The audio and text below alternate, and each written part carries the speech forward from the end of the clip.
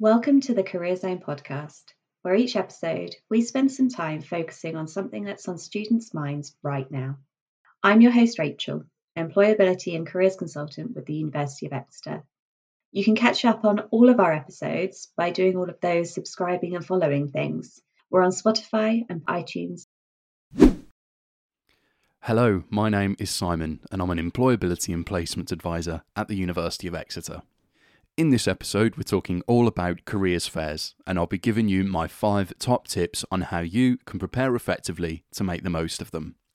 Here at the Career Zone, we deliver a selection of careers fairs which give you access to a wide range of employers from a variety of sectors, who attend as exhibitors to promote their graduate opportunities, internships, part-time work and placements.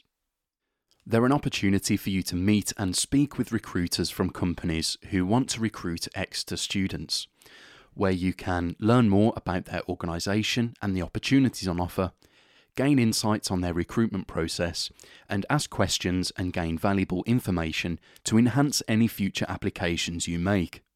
Even if you're not sure on what career you want to pursue at this stage, careers fairs are a great way to start gathering information to help you make more informed decisions about what you want to do. So careers fairs are something you won't want to miss, so I recommend going to the Career Zone website, which is exeter.ac.uk/careers, and clicking on events, where you will find the dates of upcoming fairs. Before going to a careers fair, there are some simple things you can do to prepare. Number 1, find out what companies are going to be there and research which ones are offering the type of work you are interested in, so that you can prioritise which employers you will speak to.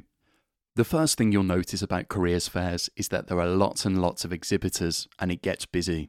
So going to the event with this plan in mind can make your experience far less overwhelming and far more productive. You can find the list of companies attending on the Handshake event listing with links to their websites, and you can research companies of interest through websites such as Glassdoor, Target Jobs, Prospects, and LinkedIn. On the subject of LinkedIn, the second top tip is to create or update your LinkedIn profile so that you are ready to connect with the company representatives you meet at the fair. If you're new to LinkedIn or not sure how to make the most of your profile, you can find guidance on the Career Zone website, book onto a LinkedIn workshop via Handshake, or book a one-to-one appointment with one of our employability advisors. Tip number 3, prepare to interact with recruiters. Starting a conversation with new people can often feel daunting, but remember, recruiters at careers fairs want to speak with you, and there are some easy things you can do beforehand to feel more comfortable. For example, you can prepare a short introduction to yourself, sometimes called an elevator pitch, which is simply a way to articulate in 30 to 60 seconds who you are, so your background, your studies and interests, what you're looking for, so your career goals and your professional interests, and what you can offer, so any key skills and experiences you'd want an employer to know about. Having this prepared and in your mind can help reduce the anxiety of starting a conversation with a new contact and make a positive first impression. And always remember to be positive and enthusiastic, and be polite and courteous. So avoid taking lots of freebies from their stand without taking the time to speak with the recruiters first. Also be mindful of your non-verbal communication, such as your body language, eye contact and posture, and dress in a way that makes you feel professional and confident. Tip number 4, prepare questions in advance. Remember that recruiters at the careers fair have first-hand experience working at the company. They know the ins and outs of the recruitment process and what the organisation is looking for. So think about what it is that you really want to know from each recruiter and prepare questions that can't be answered from their website. So consider what questions might help you with your decision making. What would help you with your applications?